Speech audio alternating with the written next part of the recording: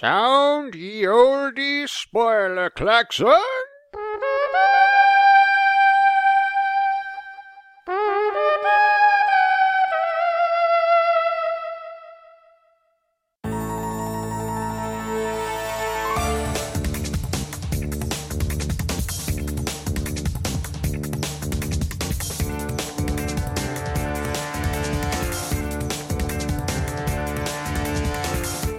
I don't know why I feel like I'm missing something.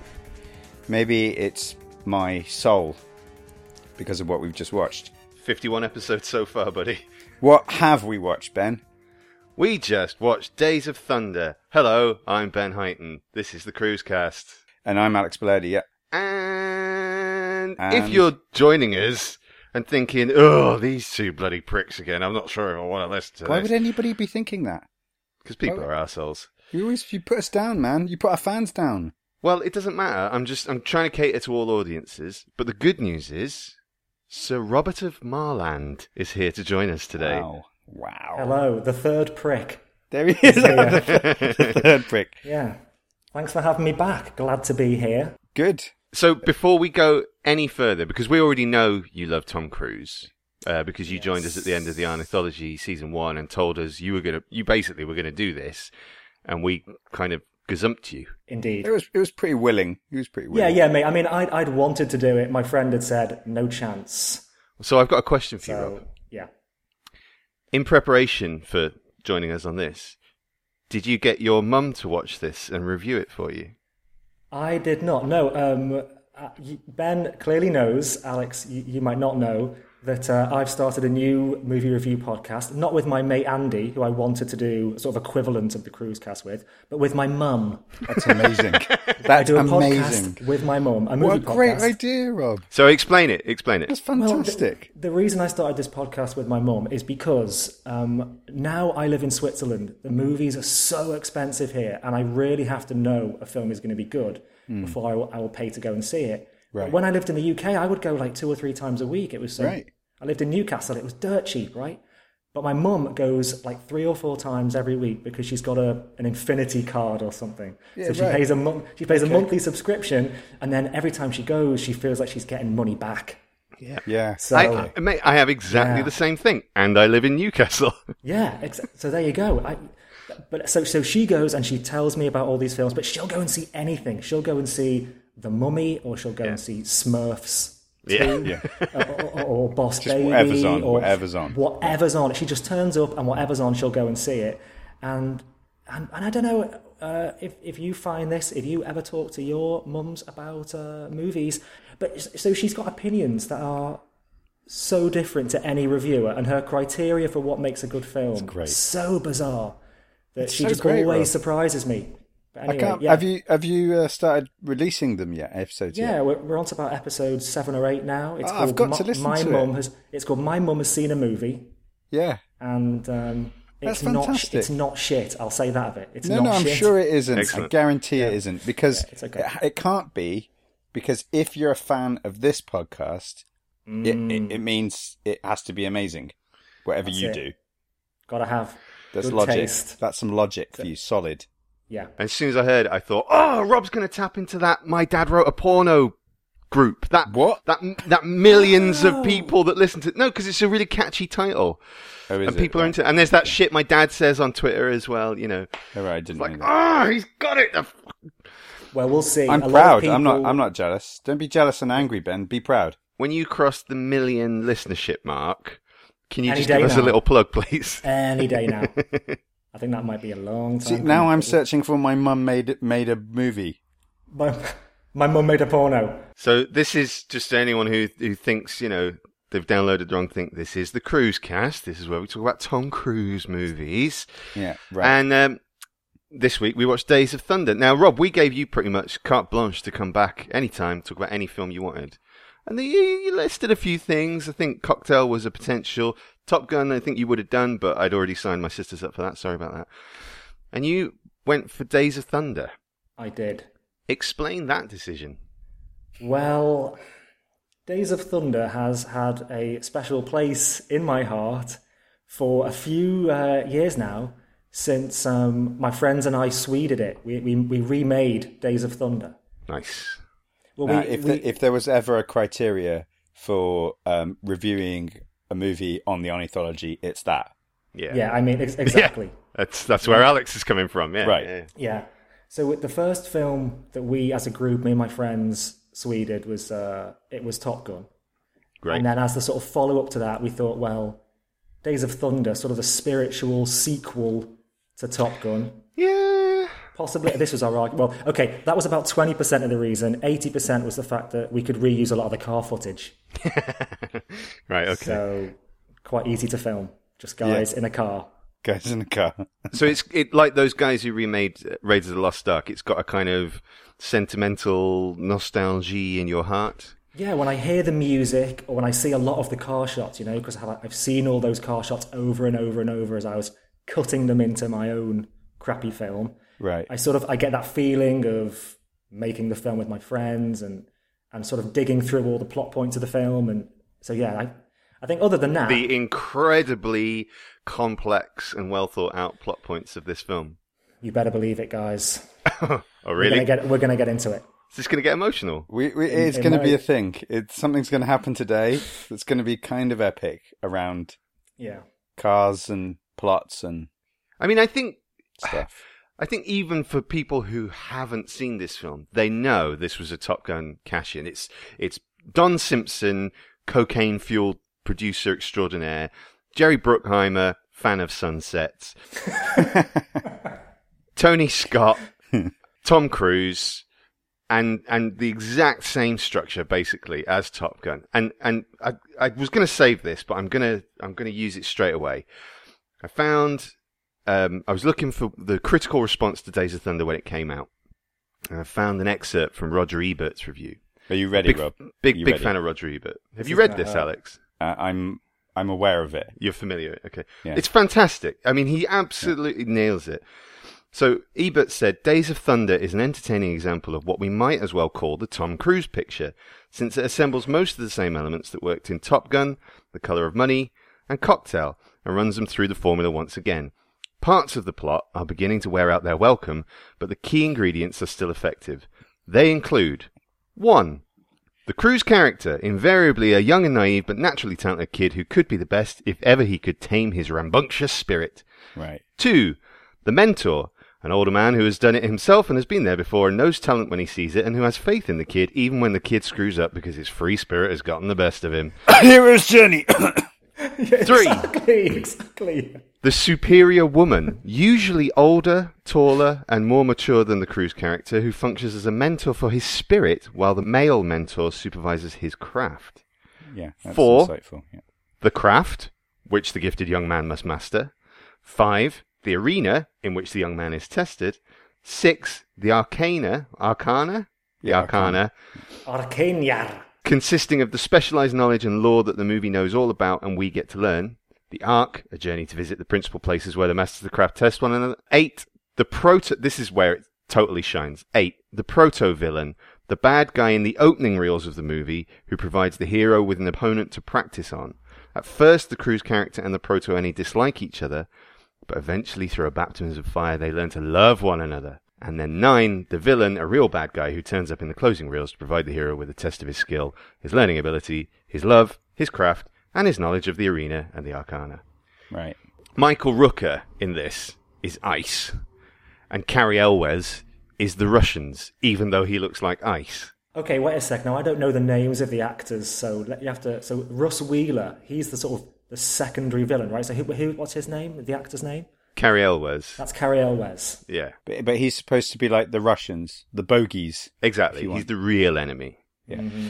And then Michael Rooker is, God, what's his name? Rowdy Burns. Yeah. Rowdy. I mean, just the names in this. Cole Trickle, Rowdy Burns, Harry Hogg, Russ Wheeler. Well, this is why I didn't bother to learn the actors' names. Who cares when you've got characters called Cole Trickle and Rowdy Burns? I mean... Absolutely right, I'll give you that one. Yeah.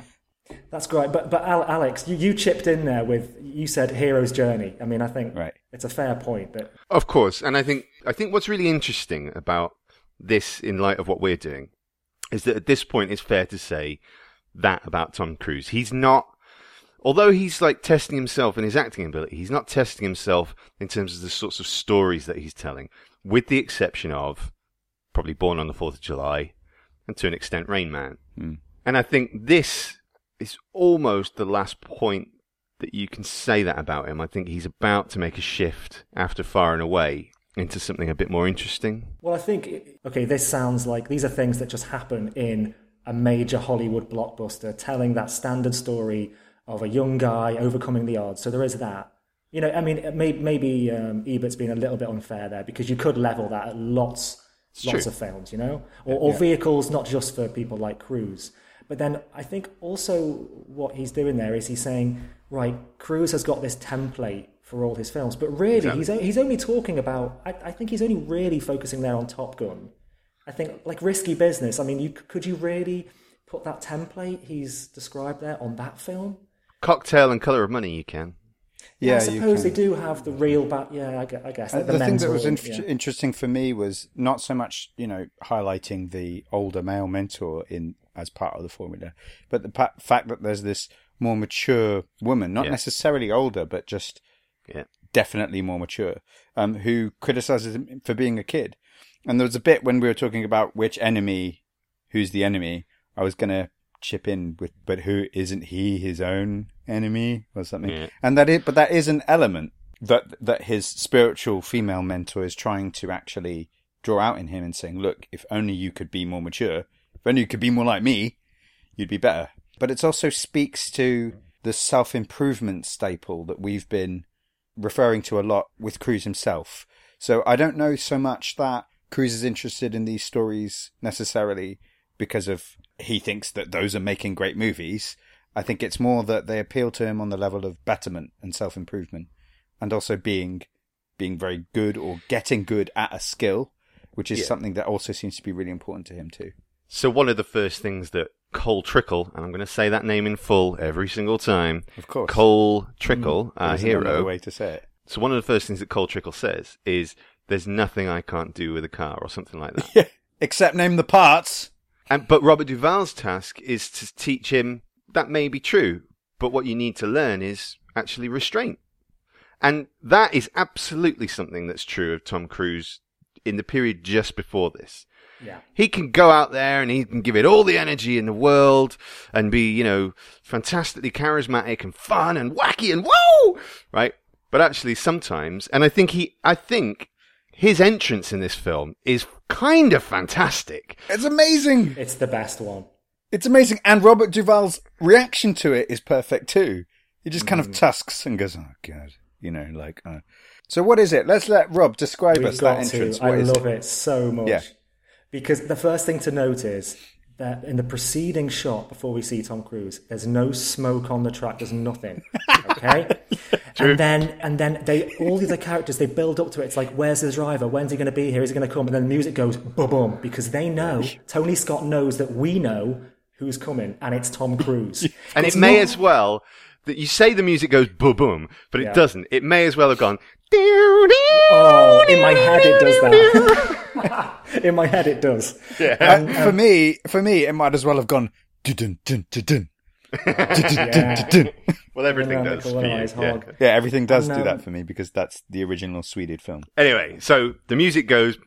Right, and then... And Tom Cruise... Not Cole Trickle now. Forget Cole Trickle. Tom Cruise comes through, just blasts through the smoke, and it's like a 1980s music video or something. Exactly. He comes through the smoke on his bike. I mean, next shot, it's all over. The smoke's gone. He just pulls up and it's sort of done.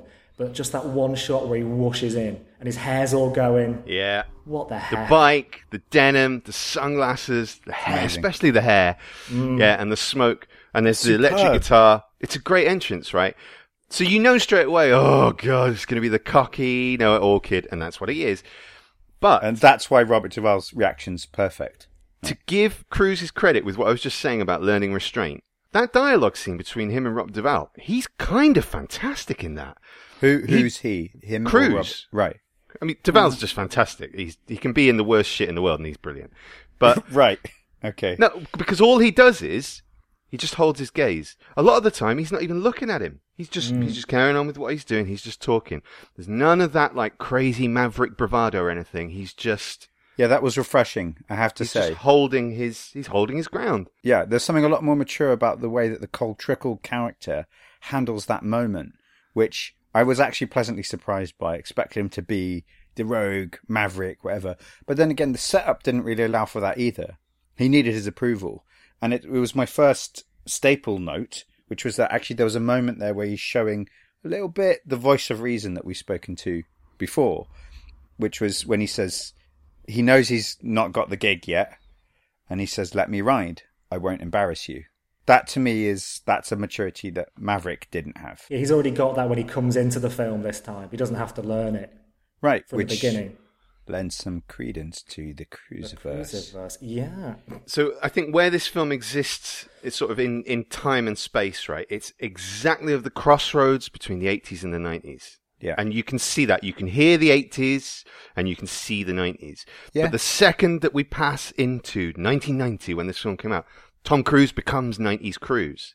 He's different in this, I think. He's changed. And he looks beautiful. He really does. And I have to say that objectively, seeing him in this movie is the reason why I think he became a sex symbol. He did already, right? Because of his previous movies. This solidified it, though. But he just kind of really grew into his looks, in that sense. I don't know what else to say, but he's looking great. It's a lot of moose. It's a lot of excellent lighting. Yeah. No, but I mean, I think you are right. He's at that. I think you said a couple of weeks ago that he'd moved from that sort of teen heartthrob stage to being, he's an adult man, and he's still playing a sort of immature jock in a way. But he's starting to get that look of, okay, he's grown up now and he can't keep being a teenager. And he's still only, 28? Oh, is he? Oh, if that, yeah. I guess. But he's just got that look now where this is how he looks now for the rest of his life. This is how he's going to look pretty much. Forever. Yeah, he's only recently started to change. Yeah. But Ben, Rob, we've heard from you. Mm-hmm. We know how you feel about this film. Let's just bottom line it, man. Tell me, how was it? I knew how you felt about it before because you'd seen it before. I haven't seen it before. Okay.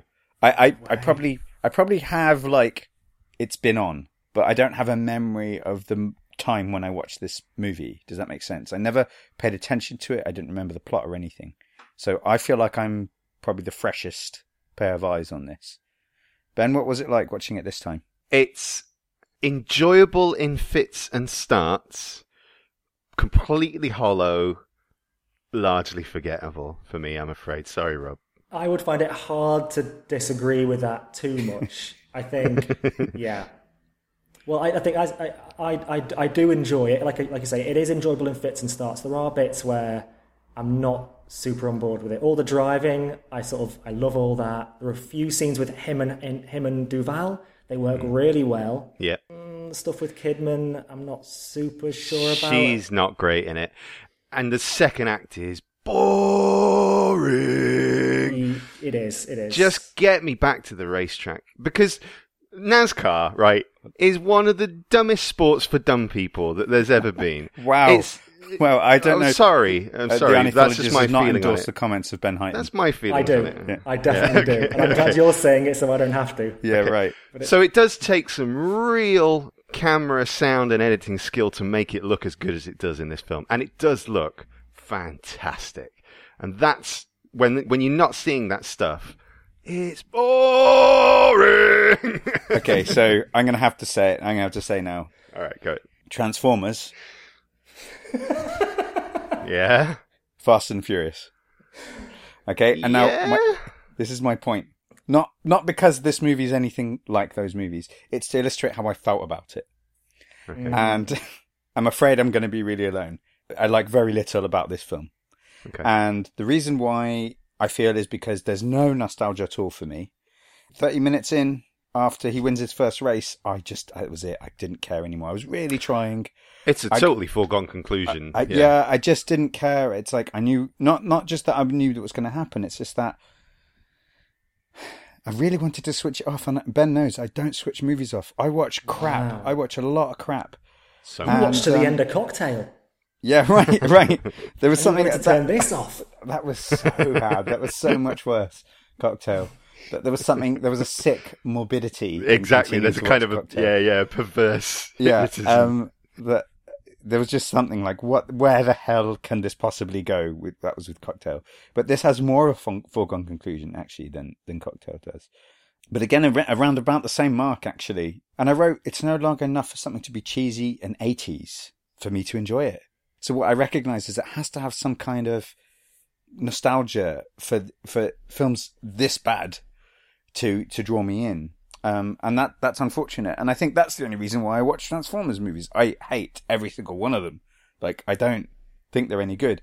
But one of the things that frustrates me the most about Transformers movies is I can't really make out what's happening in the action scenes. They're too busy. Mm-hmm. And maybe I've got a block against it with Cars, but I like Cars. But I could care less about seeing what they're doing and what's happening with them. I find them too confusing. So when you were saying, Ben, it's beautiful, it looks great. I wouldn't fault that. I think, especially some of the opening shots. But a lot of the racing action sets, it just confused me. But I was most bored by those things. So it's interesting that you're saying you wanted to return to those things, Ben. You could wait to come back. I actually enjoyed the scenes between him and Nicole Kidman more. I'm not saying her performance was great, but one of their scenes has my favourite line in it. So sorry, guys. Triple sorry. It's fine. Yeah, I mean, but I can't. I've got loads to say about how much I hate this film. Okay. Yeah. Let's just establish, because this film's got a pretty great cast. And it's written, by the way, by Robert Towne, who will appear on this list later on. But he wrote Chinatown. Oh, I didn't recognise the name. One of the greatest scripts that's ever been produced. Hands down. Have you seen it, Rob? What, Days of Thunder, one of the greatest scripts? Yeah. Chinatown is all right, but I have seen, it's all right. I mean, if I had a choice, I'd watch Days of Thunder. But, yeah, I'm sure you would. No, I'm not too great at remembering screenwriters' names, so I didn't recognise the guy's name. No, I didn't either. So I'm pleasantly surprised. I'm like, wow, it makes me want to watch Days of Thunder again. Yeah. So you've got Cruise, you've got Kidman for the first time, Duvall, Cary Elwes, Michael Rooker, Randy Quaid. Yes. Randy Quaid. John C. Reilly. And as soon as John C. Reilly turned up, I could not get Talladega Nights out of my head. Me too. And that kind of spoiled the whole film for me. But isn't that not, exactly is that not why he's in Talladega Nights? Yeah, of course it is. I never realised that before. Yeah. So that's John C. Reilly's own little Cruisiverse going on there. Yeah. Yeah, he never got out of Season 3. Yeah. Season 3, the Riley-verse. That'd be brilliant. No. I'm not doing John C. Reilly Season 3. Riley-tonomy. Jesus Christ. No. worst name Looking ever. forward to the Chicago episode. Where to start? Where are we? Okay, all right. So Tony Scott. So you were talking about how you don't really like the car action in this, and I think Tony Scott has been accused of being one of the early guys to put too much editing, too much coverage into his films, jumbling a bunch of images together to give the illusion of excitement. Now, I totally agree with the sort of the philosophy behind that argument. I think there is a tendency to do lazy, over hyperactive editing in American movies. But I have to say, I was looking at Tony Scott's roster, and with the exception of Revenge, which is just about 1990, he didn't make a film in the 90s that I don't like. So I'll include Days of Thunder in that. But Last Boy Scout, I absolutely love. Yeah. The Fan, I will defend. I really enjoy The Fan. Wesley Snipes and Robert De Niro. Yeah, I did like that when it came out. Yeah, it's not a bad film, that. It's all right, you know what I mean? Okay, it's a bit bad. It's all right. Crimson Tide? Oh, yeah. And Enemy of the State. I think it was Danielle Ward who's, and you've mentioned Danielle Ward on the podcast before. She's a big fan of, I think, the Mission Impossible films. Right. But I think she once said that you know you're an adult when you realise that Tony Scott is better than Ridley Scott. That's a stupid statement, but... I agree. I agree with her 100%. Oh, really? I think she's right. They're so different, though. Tony Scott has never made any bones about the fact that he makes popcorn. Delicious popcorn. But he's never made a film as good as Blade Runner. I don't know. See, I am one of those arseholes who thinks that Blade Runner is a mirage. All right, 1492, Conquest of Paradise. Oh, now that's obviously a masterpiece. I changed my mind entirely. What? I never even heard of this film. Rob, I don't think it makes you an arsehole. I think there's a lot of fandom around Blade Runner that it's become one of those movies that you have to automatically say that you love it and it's great, otherwise you're an outcast. And so I'm not surprised you self-deprecate so quickly in that way. But given the strength and the weight of the way that you back up your opinions, especially here, and I now accept the love of Cocktail because of the way... I do not. I know what you're saying, though, is that you didn't actually defend it, Rob. You said, I love it, kind of because it's awful in a lot of ways. Yeah. I mean, I sort of, after you read out my email on the Cocktail episode, I did realise I hadn't really given a good explanation of why I enjoy it. But I think I sort of enjoy it because it's like doing a crossword. It's some sort of weird puzzle. It's trying to fathom out. Because if Cocktail had been... It's trying to find out how it got made. You know, if it had been a bomb, like you said when you did the numbers for it, that was a smash film. Yeah. Now I'm trying to get inside the head of the people who genuinely, unironically just adore that film. Why would you do that? Well, if you just do that, you can't enjoy the film. But I think I do enjoy. If it was anyone else, if it wasn't Cruise, there'd be no chance. If I imagine what about a Arnie? Cocktail remake, Arnie and Cocktail. Can you imagine? that would be beautiful. No, not really. I want it now. Like Arnie now. Arnie and Cruise now in a remake of Cocktail. If it was Arnie, like, throwing bottles at people, I would totally watch that. A gin and tonic, please, Arnie. Smash. How's this for a Harvey Ward banger? Amazing. Yeah. Right, so, no, I understand. But I still do think, Rob, that you need help. Ben. Yes. Any notes on Nicole Kidman? Yes. She breaks one of our classic rules, which is Tom Cruise looking taller than he is, because she looks like an Amazonian compared to him in this. And he literally asks her on the phone, how tall are you? Does he? Yeah. At one point. You must be 7'1", surely. I didn't hear that. Yeah. My note on Nicole Kidman was basically that I'm really glad that she had Dead Calm under her belt before this film. I mean, she wouldn't have been on this film without Dead Calm, but if this was the beginning of her Hollywood career, I don't think it would have gone very far. It's weird. I didn't think she did that badly, given what the film is. Fine. The writer of this wrote Chinatown. The script is not good. Oh, no, it's not. But the dialogue is really bad. Yeah, but Robert Duvall shakes some good scenes out of it. Cruise shakes some good scenes out of it. Michael Rooker's really good in it. I think they do their best. I don't know that they shake good scenes out of it. The scene where Robert Duvall and Cruise are talking in the bar and where he's disclosing that he doesn't know anything at all about cars reads almost identically to... Have you ever seen that bit on Jimmy Fallon where kids write scripts? Yeah. Like, they're just given the title. I think it's called Kid Theatre or something, isn't it? Yeah, something like that. There's one with Tom Hanks. It's fantastic. Where the kids, Bridge of Spies. Yeah, it's on YouTube. And the kids are just told, write what you think the movie is, with the title Bridge of Spies. It reads like that. There's the dialogue of Harry and... Harry Hogg and Cole Trickle. So what's Harry's full name? Harry Hogg. If you pronounce it with an American accent... Harry Hogg. It almost goes to Hairy Hog. Hairy Hog. Which I think is why he's called that. Yeah, Hairy Hog. He builds hogs. Jesus, I mean, what is he? Fucking horse whisperer talking to his cars? I mean, I love that car whisperer. I hated all the car talking. I'm going to shape you like a bullet. Yeah, it's like, what the hell is happening? I wanted it to tip over the edge into parody. That's the thing that was missing for me. If it should have been a Hot Shots. And it comes so close. And the moment where I thought you are really towing the line with this one is the wheelchair chase. Oh, man. Yes. Exactly. That's a great example because all they needed were fire extinguishers to add to the chairs and then to just build it up, right? And then make it go ridiculous. And then it would have won. But if you watch that scene again, Alex, you will notice that Tom, because I've watched it twice this week, right? So I was able to examine Tom Cruise's face and also. Do you watch it twice every week? Well, on a usual week, on a slow week. But what's his name? Michael Rooker, the guy who's playing Rowdy Burns, whatever. Yeah. He does laugh during that. Now, I think some of the actors think that they know it's a drama, right? But they think there are some scenes which are supposed to be comedic. You look at Tom Cruise there's no comedy in that wheelchair chase. He is full on gunning it. It's like T2 or something, like Robert Patrick running.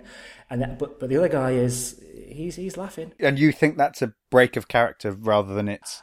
I don't know if it's a break of character as much as he's read this scene and he thinks that it's supposed to be competition but friendly and fun. And I think some of the other actors, like, what is it? Is it Randy Quaid? One of the Quaids, the Quaid. Yeah. He thinks he's in some sort of comedy, and I think he is riding that line very well. But he always acts like he's in a comedy. Well, yeah, I mean, that's why he's hired. He is, And the Russ Wheeler guy as well. I think there are certain moments where he is sort of playing for laughs. The way when his car's hit and the way he screams, I burst out laughing. For me, that guy's hilarious. And the way he's all like pointing in his rearview mirror. Yeah. But that's why the rest of his career has been comedy roles. He was like, really? What was the Robin Hood Men in Tights? That's his next film. It's that guy. I didn't recognise him. That's the guy.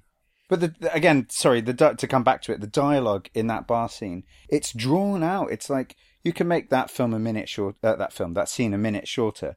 We got to talk, all right? All right, Harry, talk. Okay? It's like, let's not start the scene there, right? Let's cut that bit. And then it's like, now on the radio during the race, you want to run on the ragged edge all the damn time. You have to tell us what is going on with the car, right? That's what he said. You just want to change the way I drive. Maybe. Which he has said 5 times already. To be fair, yeah. Yeah, but it keeps going. And it's like they're talking again about it in the bar. And Robert Duvall just goes, maybe. It's like, who's writing this? Is it? He got his 8-year-old kid to write it, I'm sure. I'll tell you who's writing it. The Oscar-winning screenwriter, Robert Towne. Yeah. It's just like, they're passing the conversation back to each other like, I don't know how to start this conversation. Who knows? Maybe that's a piece of genius writing about their characters feel like they can't. No, it isn't. Thank you. And it carries on. Like, if you don't actually get into it, the only bit that I might say, okay, this strained conversation is appropriate because there's something that Cruise doesn't want to admit, which is that he doesn't know anything about cars. Mm-hmm. Very little of the dialogue. I don't feel like there's two characters talking to each other. It feels like they're reading lines from a script they've never read before. And it's the first rehearsal. Well, funny you should mention that. The script was not finished when they started filming, and they were often getting pages on the day. There we go! I love it. They're my favourite kinds of scripts. Oh yeah, every film shot that way works out great. Oh, it's brilliant. No, but it's nice to hear afterwards, though. I mean, because there are other examples. Makes sense. For the most part, now I'd like to suggest to you one of the things that might be going on in that scene, right? And this only occurred to me on my second viewing this week. This was like inspiration I received from the film. Right. That one of the themes of this film, it has got a theme, by the way. I realised today that it has got a theme. Please enlighten us. Fantastic. The theme is about lies and truth, right? I didn't realise before, but the characters are often... Now, it does suffer from that problem where they talk about the theme all the time. So they're talking about, you're lying, are you lying or telling the truth? At the end, Nicole Kidman says, were you going to leave? She says, no, I lied. I wasn't going to leave. I was going to watch you in the race. And they all talk about, let's get drunk on moonshine and tell each other lies. And so they're trying to bounce backwards and forwards between, like, can I be honest with you as the engineer or whatever Harry Hogg is, and can I be honest with you as the driver? And so I think they're sort of bumbling around in that scene. Now, I think when you read the lines out there, Alex, like they are on the page, they are totally ludicrous. Yeah, start this scene, please. But I think when they're delivering them, I don't really feel like that scene is slow in any way. They're sort of needling each other to try and get to the truth of the matter, but none of them wants to. Yeah, that's the only pass I give it, because if that's what's going on, then fine. But that's the brilliance, Rob, that you're talking about there, where you can have two people basically going, blah, blah, blah, blah, blah, blah, blah, right? And it's still incredibly watchable, because you've got lights moving across their face, and cameras swishing. All of a sudden, we're at the back of the bar. What's going on here? And they're not saying blah, blah, blah. They're saying blur. Blah, blah, blah. There's gravitas. There's gravitas, right? We're not really on lines, but there was one of those great dumb exposition moments where Nicole Kidman has examined Rowdy Burns and Cole Trickle for the first time, and she's got their brain scans up on the wall, and she's saying to the NASCAR guys, I don't think there's any intracranial fracture or anything like that. And the guy goes, "Hey, cut the fancy talk, doc lady. Just tell me if the squashes are gonna work or what." It's like, he hasn't got a broken skull. That's all she said. Yeah. He hasn't got a broken skull. Whoa, slow it down there, doc. These two men. Well, hey, calm down there, lady. Yeah, and I think you might have hit on a wider problem with this film, which is that it does feel that it is insulting its target audience. Yeah, who is its target audience? I wrote a note. People who watch NASCAR. Guys, sincerely. People who watch NASCAR. You think it's, right, fine. And that's a huge group. And so it's not a stupid move to say, let's make a movie about something that millions of people across America watch and that maybe people internationally might like too. So that's not a stupid business decision necessarily. I wrote a question for you guys. Is this a chick flick? It's a difficult one, isn't it? Because whenever I always think whenever you start talking about target audiences and demographics and that, you are in danger of insulting massive groups of people. Right. Because, like, science fiction is supposed to be made for teenage boys. But every woman I know that watches movies loves sci-fi movies. At least one sci-fi movie, one sci-fi show. Yeah. So I don't think it's a chick flick because it is really a movie about men for men. But I think also they were very cunning with, having Tom Cruise as the lead, having a fairly strong, in inverted commas, female character who's not too sexy, too beautiful, going up against him, in this sort of thing. That's very appealing. That's Julia Roberts' appeal is summed up there. She's beautiful, but she's not threateningly beautiful. She tames him. That's the thing. And gives as good as she gets as well. And there's something sort of, I guess, equal about the romance as well. The romance in this, funnily enough, was more believable than the romance in Top Gun. No, disagree. You don't agree? The romance between Val Kilmer and Tom Cruise? No. I don't know why I felt that. It could just be the day. I don't know that I'm going to make a strong comparison there. It's just something it was interesting for me to think of. This ostensibly looks like a guy film, with cars and action, but the romance in it, I think, it's quite a big part of the storyline. It's more than has been in other Cruise movies. I don't know. Nicole Kidman's biggest contribution to this film is having 2 sweet and low packets moved up and down her shin bone. That's really her most memorable scene for me. And I'm not knocking Nicole Kidman. I don't think she gives a great performance in this, but I don't think she's got anything to do other than to turn up, be the butt of some jokes, and then cheer him on at the end. That's really her entire part, isn't it? Right. So there's not a lot you can do with that. Oh, yeah, I mean, we're talking about different things. I mean, I'm not talking about Nicole Kidman's performance. That's separate. No, you're talking about chemistry and things like that, which I didn't really right. feel. I see. Okay. I got the feeling, and we need a different opinion, obviously, a female opinion. Is this actually appealing for women as a romance? Is it something that is? It felt very much Mills and Booney to me. Do you see what I mean? I agree with that. Yeah. There was still something there for me, and it's no accident that this is the film that he and her met on, and they go on and got married. Yeah, and I think that's the most interesting thing about their relationship is that this was happening for real. So we talked about him having gross kissing in this film. Their kissing didn't gross me out in this. It was fine. Yeah. Tom Cruise has learnt to tame that tongue. Maybe in more ways than one, I don't know. But and that is kind of interesting. It's like, well, because they're so different, aren't they? Tom Cruise and Nicole Kidman are from totally different worlds in almost every way.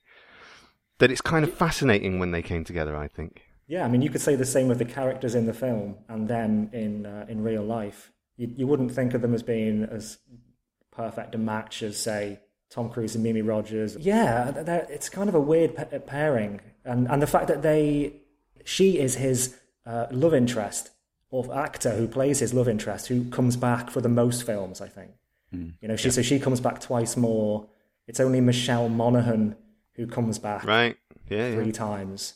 Yeah, there's something that works with them for all of those films that they're in together, I think. Yeah, and perhaps that's the only thing I'm picking up on. So I wouldn't necessarily credit the film with having better chemistry. They clearly had some chemistry. In the back of my head, I've got this scratching thing saying, Alex, you haven't said why. You've explained why Transformers, but why Fast and Furious? And the reason is, I would happily watch every single one of the Fast and Furious movies again 3 times before watching this movie again. No way. Yeah, I pretty much agree with that, apart from the 4th one. Still fine for me, because of I would want to watch it after watching the 3rd and before watching the 5th. But you see, I think a big part of the Fast and Furious' charm, and I think it is lost on Vin Diesel, is that the filmmakers seem to be cluing us into the fact that we know why you're here. We know you're here to look at girls' butts in bikinis, fast cars, loads of destruction, and, Tyrese getting jokes made about his head, right? Vin Diesel thinks he's making Rocky, he's making Papillon, he's making Serpico, like he's making great drama that should be getting Oscars. And that just adds to that charm. Right. Because I think Days of Thunder, like we said, it sort of doesn't tread that tonal line that well. It takes itself really seriously, apart from a couple of scenes that are so out of left field that they feel like from a different movie. And actually, I think the wheelchair chase and the subsequent bit where they're supposed to be on the way to the restaurant and they're trying to ram each other, that's a great sequence. I love that. It's all the stuff where they're not in cars that's boring. Actually, the chemistry between Cole Trickle and, what's his name? Rowdy Burns. Yeah. Rowdy. That's good. I like the way they are together. I think Rowdy Burns, the what's his name again? I'm not going to remember, am I? Michael Rooker. You just call him Michael Yondu Rooker. if you want. Yeah, I think you're right there, Alex. But I think a lot of that heavy lifting is being done by Michael Rooker. He's the one who's making that chemistry work between the two of them. Tom Cruise is. I feel like he's not bad in this film, but for the most part, he is just responding back to Michael Rooker in those scenes. They work well together, but Tom Cruise has one scene apart from his legendary entrance scene that I liked. I'm not going to say it's a good subtle scene or anything like that. But it's when he goes to see Rowdy Burns and Rowdy's playing pool or snooker or whatever, and Cole Trickle has figured out. He has figured out in his trickle mind that Rowdy Burns has got serious, brain issues, and he asks him what the cup on the wall is. And he says, well, what does it say? It's like, yeah, it's the, what is it? It's not the Stanley Winston Cup, Cup. surely. The Winston Cup. That's it. He goes, yeah, that's an easy one to forget. That whole scene's really nice. And then he grabs the bat, and that's his flip out moment. It is. And the too much energy moment. One of the staples, it's definitely one of the staples. He's got a lot of scowling in this, just because he's looking through a visor a lot of the time, so his eyes are isolated. But right at the beginning, he's certainly scowling. And he's got a sort of that cute, I don't know if it's in previous films, but he's started to develop that cute grin where just the sides of his mouth turn up. He doesn't open his mouth. And and he even does that to Duval. Not even Kidman. I mean, he does that to the camera. Yeah. So I think he's worked out he can do that, and it looks cute by this point. But it's that feeling now with him that like he's always on. I mean, maybe he is, but I don't know that he's very different in this movie anyway, from on screen and off screen. I don't know how much acting he's doing necessarily. No, I think that's right. Yeah, and we're getting into classics. One that we can't have is doing his own stunts. He really wanted to do all his own driving, and just for insurance purposes, they said no way, too dangerous. That's depressing. It's amazing to know also this early in his career that this is something that he was into. Like he does not want a stunt replacement. He wants it to be him, and I'm curious, what that's about. This hasn't been something that's occurred to me before. Maybe one of the reasons why he decided to do this film is that he likes driving. I don't know, because on the face of it, it's such an obvious, not just a sequel to Top Gun in a way, but a step down from Top Gun. The stakes are lower. Yeah. Cars are necessarily less exciting than jets. Yeah. And so, I mean, maybe that was the thing that tipped it over the edge for him. I did see in the credits that he came up with the story with, was it Robert Town? Town? Yeah. So maybe that was part of it. He was like, great, that worked in Top Gun, and I like cars. Yeah. I think that's Let's exactly do it. I think that's exactly it. It is, and he is something he's well known for. Cars and bikes. He likes riding motorbikes as well. Other classics. We got the flip out. We definitely got the hair. Getting some.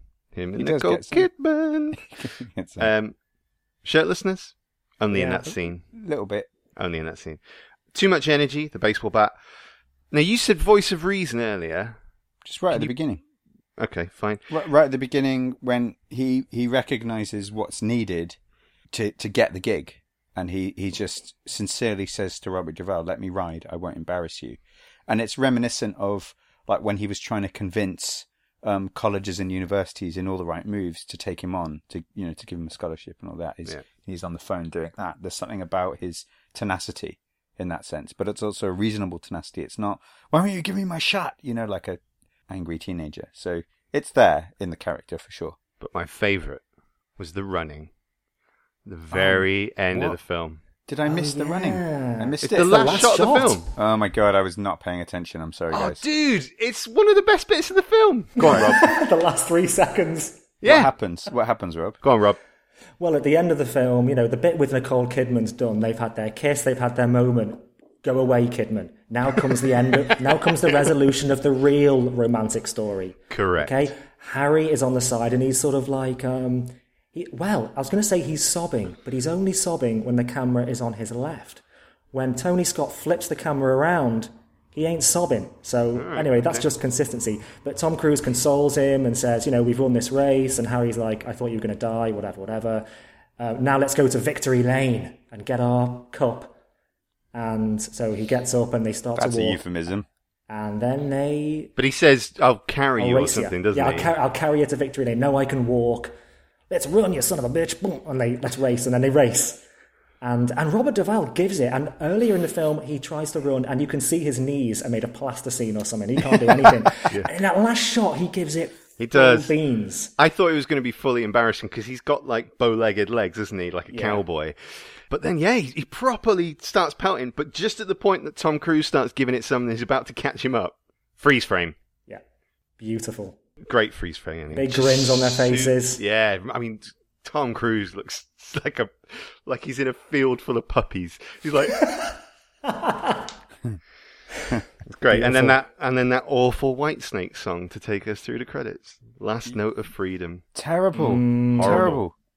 And I would rather they shoehorned the name Days of Thunder into the movie somehow, rather than have it be in that song at the end. It's in that song, Days of Thunder. Yeah, but I was thinking, why is it called Days of Thunder? Is it because that sounds like Daytona? I don't know. I thought it was because the car's revving. It sounds like thunder. Is it as basic as that? I mean, it's a basic film, so it could be just that. Yeah. I don't know. It sounds cool though, It's does, like a James Bond movie type thing. You just need a couple of cool sounding words. Yeah. Now, can I suggest if it will be okay, a new staple? Yeah, please. And this might even just be a crossover into It's Your Numbers. Because this got my list staple, ready. Sweet, so we can segue into that. But this staple requires some numbers. Okie dokie. It's your numbers. Because you might not know, but one of the things that I have done that is Cruise related is an analysis of the ages of his love interests. All right, okay. Okay, so I've made a YouTube video about it. It's ridiculously over-analytical, so I'm not going to get too much into it today. But if you want to look it up, you can look up, is Emily Blunt too young for Tom Cruise? Which I made a couple of years ago. Right. When they made Days of... Was it Edge of Tomorrow? Edge of Tomorrow, yeah. Now, it's not become clear just yet, but it's going to become increasingly clear that Tom Cruise is shacking up with women who are a little bit too young for him. And when you get to the films that are coming out now, like The Mummy, you've got co-stars who are like 20 years younger than him. Yeah, and the rest. Exactly. Now, as someone who's got a C in GCSE maths, I thought who better than to do an analysis to see if we can predict how old his female love interests are going to be based on when the film comes out. But what I did was I put into a statistical model, guys, all the previous ages of his love interest and see if we can predict how old they should be in the next film, right? And so starting in the mid-80s to 1990, the prediction hovers around about 1 year younger than him. But from 1990, when Days of Thunder comes out, from then on, it starts ticking up in a straight line. And for every year that Tom Cruise ages, his love interest age by only 3/4 of a year. Real humans age a year in every year. Yeah. So he can't keep bringing the same women back because they're aging too fast. And then as we go on, that gap just gets bigger and bigger by the same amount. Tom Cruise, his mind is like a machine. It's like a movie-making machine, right? And he is now he's got control over his female co-stars. And so in a way, he's casting these people. And he starts to cast people very precisely according to this. I'm gonna have to check out this video. Is Emily Blunt too young for Tom Cruise on YouTube?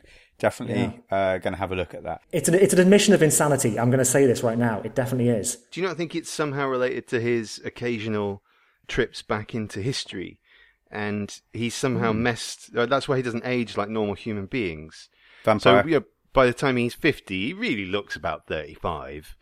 And some of this is some of the effect of travelling backwards and forwards in time. It could be, yeah. Almost certainly, yes.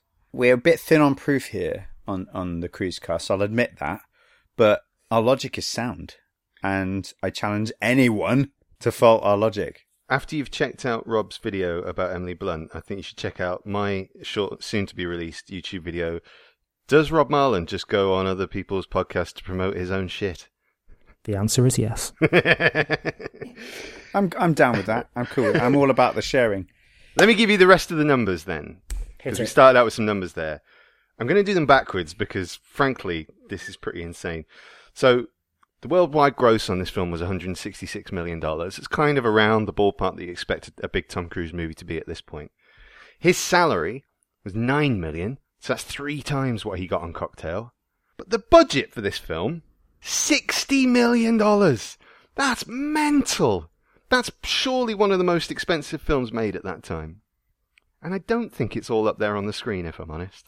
I don't know how much of it could possibly be up there on the screen, other than cars are kind of expensive to keep crashing. It's your numbers. I wonder now how much of the film is just sort of stock footage from NASCAR of races. A lot of it is, apparently, yeah, real races. Shots from the distance, probably. But a lot of that budget must have been fronted by sponsors. Right, because they would have had to have painted the cars the way that they needed them to be painted in the film. They did try and Top Gun it a little bit by bringing in, real events from the history of NASCAR into the plot of the film. So we talked about the backwash and Goose's death in Top Gun being inspired by a real life event that happened. Right. I think the most badass moment in this film apparently is directly from a real life incident, and that's the bit where the race is over. Russ Wheeler has won. Tom Cruise is in the pits, and he says, "Let me go back out," and he ramrods him. That was best moment cool. of the whole film for me. Yeah, and apparently some psychopath did that at the Indy 500. Yeah, it really did. That is not completely wrong, but yeah, also kind of badass that the person did it. Which leads me to quotes. Favorite lines, Ben? I've only got 3. Rob, you go first. All right. Well, you said Ben, but yeah, well, change my mind. Oh, well, okay. There's a couple that I've got, but there's one I like from the Quaidinator. When he's busting their balls after they've messed up the race. He says, "We messed up big time on Sunday. I had sponsors in the stands, and I'm hugging and holding hands and kissing them in the ear." Why? And praying for a good showing. And what do we do? Oh, it's because it's so loud. You have to speak really closely to the ear. That's yeah. I mean, this could be one of those lines that wasn't written until the morning. Right. And what do? We end up looking like a monkey fucking a football out there. And that is a laugh out loud line. Oh, it was a funny line, man. One of mine. Yeah, well done. It is one of mine too. And it's got that sort of, I think because it's a script where there's a lot of Southern people in it, Southern American people, there's a lot of talking in metaphors, which I don't know if they really do, but screenwriters seem to think that they do. So, I love all of those. And I started writing down lines as though there were going to be loads of innuendos in this. And there aren't. I was just expecting it because it had because of the Top Gun link. They thought, oh, they're going to do that in this too. And very little, actually, in comparison with Top Gun. Like, just a little rubbing Harry. Rubbing his racing. I'm going to pull this rookie's chain. That was my Michael Rooker impression. Okay, yeah. And then my favourite line in the whole thing is Nicole Kidman line. Yeah. It's when she says, I'm going to let you into a little secret that almost everybody else in this world automatically knows. Control is an illusion, you infantile egomaniac. Nobody knows what is going to happen next. Not on a freeway, not on an airplane, not in our own bodies, and certainly not on a racetrack. That's a great line from Nicole Kidman, but my favourite line of hers is, you aren't going to do anything weird on my leg, are you, Cole? Yeah. Like what? Yes, he is. Yes, he is. It is Let weird. me just go and get It a is couple weird. of packets of saccharin and I'll show you. So, Ben, your lines. Well, they were more about delivery, really. Right at the beginning where Tom Cruise knows he's going to crash. Uh-oh, this is going to hurt. His delivery of it was nice. The monkey fucking a football, obviously. Bring him back. Remember me? Is his... It's like a nightmare, isn't it, from Colour of Money? But actually, it was Carrie Elwes in the final race that made me laugh, where Cruise, apologies everyone, Cole Trickle, is about to do the slingshot move on Russ Wheeler, and Carrie Elwes goes, he's going high, he's going low, son of a bitch. In that final scene, there are lots of just saying things that are happening, and I do find those funny. They are funny. I tell you what, there's loads of though. There's shots of Tom Cruise clearly not moving his mouth, but having lines of dialogue. Really? He's just there, with like the accelerator. When his accelerator gets jammed. That's it. Yeah, exactly that. Yeah. Clearly, in the edit, they thought it's not obvious what's happening here, so we have to have him say, as he jams his foot on the accelerator that isn't moving, say, the accelerator is broken, Harry. I therefore cannot decelerate, or whatever he says, you know? Yeah, you could get away with that in those days because with a blurry cinema screen, I don't know what, you couldn't see the mouth, it wasn't HD, I don't know, but it does look a bit stupid. There's a lot in this film that is laughable, and I just think it could have gone that extra mile if it became a parody. But again, how well did it did? How well did it did? Well, let me tell you, boy. Not as well as my English. This movie did pretty good. Yeah.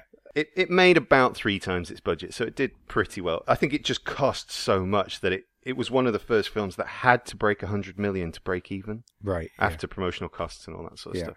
I think at least $10 or $15 million of that budget, though, is Don Simpson's cocaine. Is this not libelous? Now that's libelous. That's not even. It's not.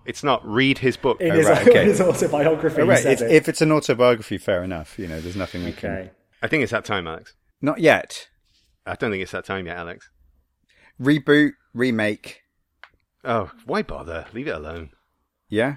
Oh, Rob thinks different. Rob thinks sequel, I think.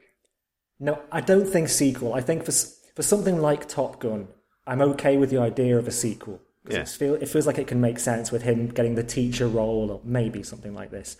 With this, I think a remake with Zac Efron might be okay. I mean, not for me necessarily. Yeah, but it could work. Like you say, with the Fast and Furious, the filming of cars. How about a parody with Tom Cruise and Zac Efron, where the opening shots is of like very fast flying, like through the air, and you're thinking, oh my god.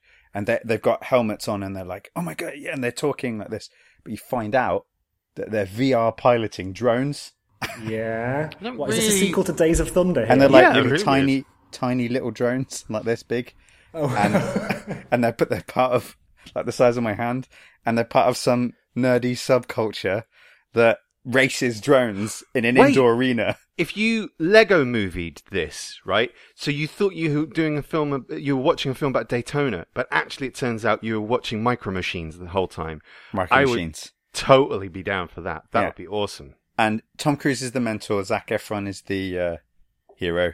See, the reason why something like Baywatch can work is because Hasselhoff is happy to come back and spoof himself. Right.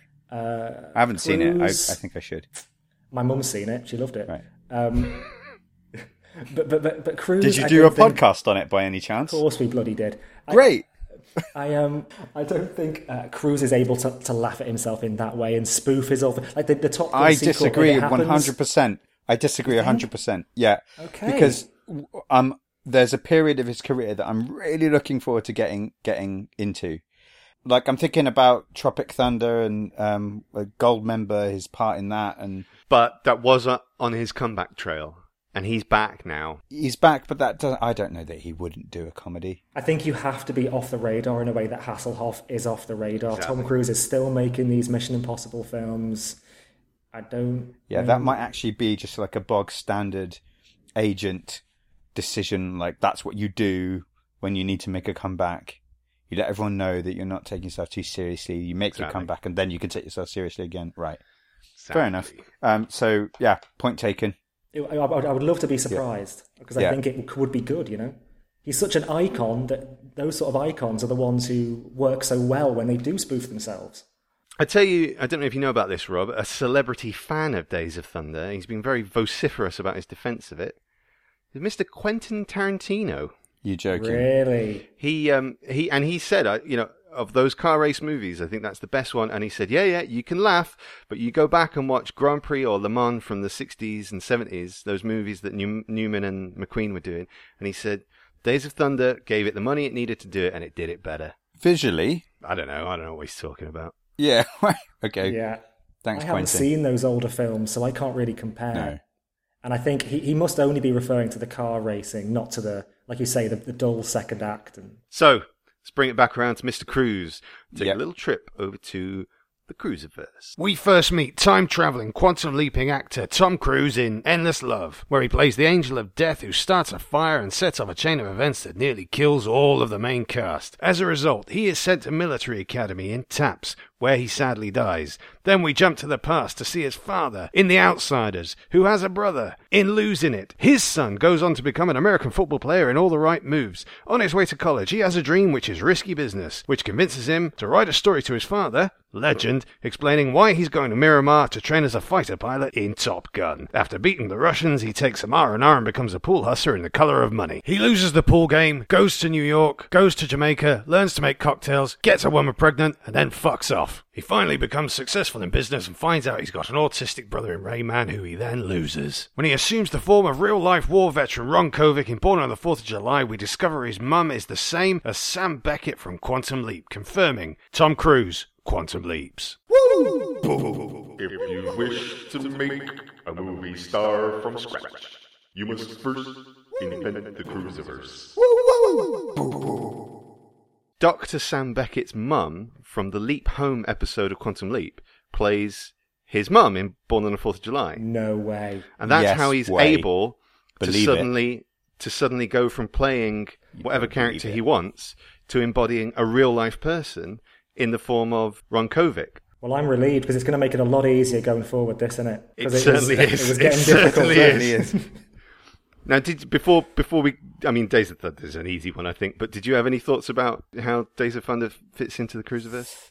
Well, one line I picked up on, when they're all drinking the moonshine in the van after they've won the first race, and Tom Cruise is talking a little bit about his past, and he's saying that I've never stuck with anything since. It made me think, okay, well, here's the get out. Here's how he's found his brother in Rain Man, and no, I've ditched him. I don't stick with anything. I'm gone. Well, in fairness, his brother was taken away from him at the end of that film. Was he really? Yes. It's been a while since I saw that. Yeah. So I think he talks about having raced cars before, but he doesn't know anything about cars. I think he knows more about jet planes. Yeah. And so he's faking it.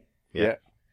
So those are my only feelings. I'm not sure how it goes from the previous films. It does fit, because if you rewatch his entrance out of the smoke, there was no smoke at the beginning. He rides in on his bike. Exactly. And what was the last thing we saw in Born on the 4th of July? Ron Kovic threw some doors into a bright white light. Yes. Back into the Quantum Leap accelerator. Leaping back into the Quantum Leap accelerator into the body of Cole Trickle. Now, you're right, Rob, when you say it's going to make it a lot easier to say he's leaping, but not necessarily. Because there's something about what's going on with Tom Cruise in the Cruisiverse, which is very different from what was happening to Scott Bakula. Tom Cruise is not leaping into the body of Cole Trickle. No. he is leaping back into the body of Tom Cruise, who has now taken on the persona of Cole Trickle. That is what's happening in the Cruisiverse. And he emerges from the smoke and the light. And I think the leap was into Ron Kovic. Exactly. Right? Yeah. But then he's back as Tom Cruise, and then he's moving forward in the Tom Cruise timeline across the Cruisiverse. It fits that he comes from Rain Man straight to this. His body does, yeah. So assured. Yeah, his body does, obviously. I mean, come on. His body does. Yeah, you know, Rain Man's in the stands. He's doing all the stats on Cole Trickle. Who you think? He's at home watching NASCAR going, yeah, definitely going to win. Definitely going to win. Definitely going to slingshot. Of course. But in the opening sequence, I genuinely, it's starting to have an effect on me, this Cruisiverse stuff, because I was watching it going, he's got no backstory because he has no backstory. Because he's making it up. He's just made Cole Trickle up, yeah. Right. And they're like, who is this guy? Where did he come from? Who is he? Is there something about the dialogue in that scene which really does sound like he's a confidence man? Like he's got the sort of hat covering his eyes so no one can see that his eyes are darting left and right as he pulls this stuff out of his arse. And you know what? It took a few times for me to watch that scene to actually take it in, because Duval is talking about, I lost some money in mining stock or something, and then Tom Cruise is like, my dad conned me on some yacht venture, and it has no impact on the rest of the film. Hold it right there. Hold it right there. Yeah. Tom Cruise is making this shit up on the spot. One guy mentions mining, the other guy mentions a yacht. Hey kid, what's your name? Coal mining, water trickle. Cole Trickle. Excellent. Brilliant. And we have seen Tom Cruise in not a mining job, but a steelwork job. That's right, yeah. All the right moves. And he was on a yacht in Cocktail. God, it's just, the links are just too profound. And also, as Rob pointed out, something that he takes very, very seriously in this is how good he now is in a wheelchair. Hey, that's true. His most recently acquired skill. Well, there you go. That's why he's taking it so seriously. Because as Ron Kovic, he learned. He had to learn it quick. Yeah. Well, wow. This is beyond minds being blown. So the last time we see exploded. The last time we see Tom Cruise in this film is in freeze frame. That is very, very purposeful, because we're actually going to take a trip back in time to see one of his ancestors next. If I'm not mistaken, the next film is Far and Away, isn't it? It is. It is. So we're actually not going to follow this iteration of Tom Cruise. We're going to see where he came from, and also how him meeting Nicole Kidman in this film was destiny, because it happened in a previous life. So wait, you're doing the Cruisiverse for Far and Away now? Kind of. It's a teaser. We'll find out more next time. On what? Next time on what?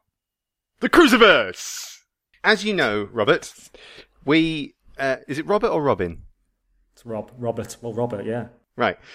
As you know, Roy, we like to end the episode by ranking this film in all of our films, all of our Tom Cruise films.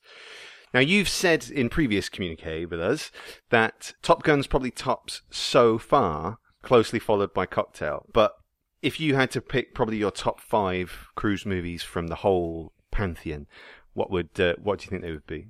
Wow, okay. Well, I've got his IMDb page open here. From the top pantheon, I would probably say Top Gun would be in there.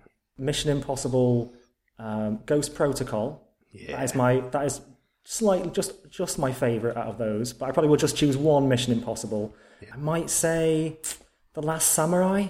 I quite like that. Okay. Maybe Interview with a Vampire. Nice. Do you know what? He's got so many more to choose from that are quality pictures compared to Arnie. With Arnie, there really are those top 5 that everyone agrees on, I think. With Tom Cruise, there's more variation in the tone and the subject matter, and maybe more potential for disagreement. It sounds like you're going for the Tom Cruise movies rather than the Tom Cruise performance, because you've left out things like Eyes Wide Shut and Magnolia, his kind of more serious... Yeah... Oscar-y films. And Rain Man. You know, Rain Man, I promise you, like when you watch Rain Man, you're going to be like, oh, watch that with your mum. Yeah. Rain Man is pretty good, but I think Rain Man belongs to that genre of films where there is someone in the film with some sort of mental problem, whether it's like a mental illness or a condition of some kind. And so it fits in with that Forrest Gump and what is it, the Shine or something. They do have their own standard things that happen in all of those films. So I think it's a good example of those films. Yeah, so maybe not, it's pretty good. But I think if I had to make my list of films that are at the top 5 at this stage of his career, Rain Man would be in there. All right, okay. So Alex, you've had some time to think. Super easy to rank it for me. Okie dokie. I struggled for a minute to put it above Cocktail, but I did. But I couldn't put it above Legend, which I was pretty cool on as well. Oh my gosh. So I've got it right down there. So my bottom 5 are Losing It, Endless Love, Cocktail, Days of Thunder and Legend. But my top 5 at the moment are Rain Man is at the top, Colour of Money, Top Gun, Taps and Risky Business. Yeah, I'm almost exactly the same as you again, Alex. From the bottom, it's Endless Love, Losing It, Cocktail, then The Outsiders, then I'm putting Days of Thunder, and then above that is Legend. The reason, and that settles your Ridley Scott versus Tony Scott debate right there, buddy. Okay. But interesting. If Top Gun weren't higher up the list, but the thing about Legend is it's arguably more boring for longer, but when it hits, the artistry in it is phenomenal. Oh, I don't know. Legend, it's close to the bottom for me. That's below Losing It for me. Now, we did talk last year about how I'm just one of those people who can't get on board with fantasy films, but Legend for me is I think the worst fantasy film I've seen, where it really just is. The rules change. I agree. Scene. I'm with you. I'm with you all the way. There's just nothing to grab hold of. And to me, it seems like someone's gone, I want to make the best fantasy film that was ever made. Let's put goblins and unicorns and any old random shit in it. You're not wrong. You're not wrong. No, you're not wrong. But I'll tell you what Legend has that Days of Thunder doesn't have, Rob, is Tim Curry. Yeah. Yeah. No, that's true. But Rob, right. Should we just redo a Legend podcast? Just like, because that'd just be, it wouldn't be very interesting. We'd just be agreeing about how rubbish it was. I don't want to rewatch the movie. Sorry. I hate it. I'm rescinding so my much. offer. So on the rewatch value, actually, Days of Thunder does have Legend beat because, it's glossy, it's flashy, it's total switch off your brain stuff. It's kind of fun. But I'm never going to get the urge to watch it again. Whereas I could see myself going, I might actually give Legend another go. That's all it is. That's what it comes down to. I mean, that's fair, because even though I really do hate Legend, there have been times where, like, every few years I'll go and check in just to see if I was wrong. I mean, I never am wrong. It is bad.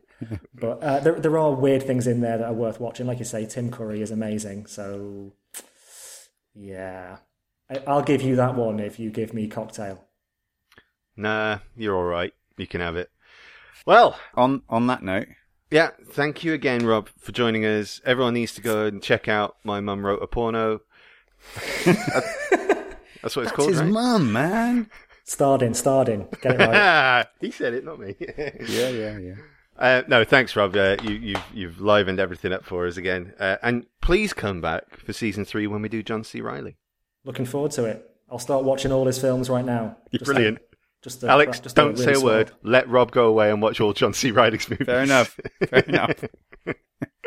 Enjoy the River Wild, buddy. Something worth doing anyway. Yeah, it probably is, actually. Your mission, should you choose to accept it, is to join us next time for Far and Away. And until next time, goodbye, Rob Marland. See ya. Goodbye, Alex Bellardi. Woo! And goodbye, world.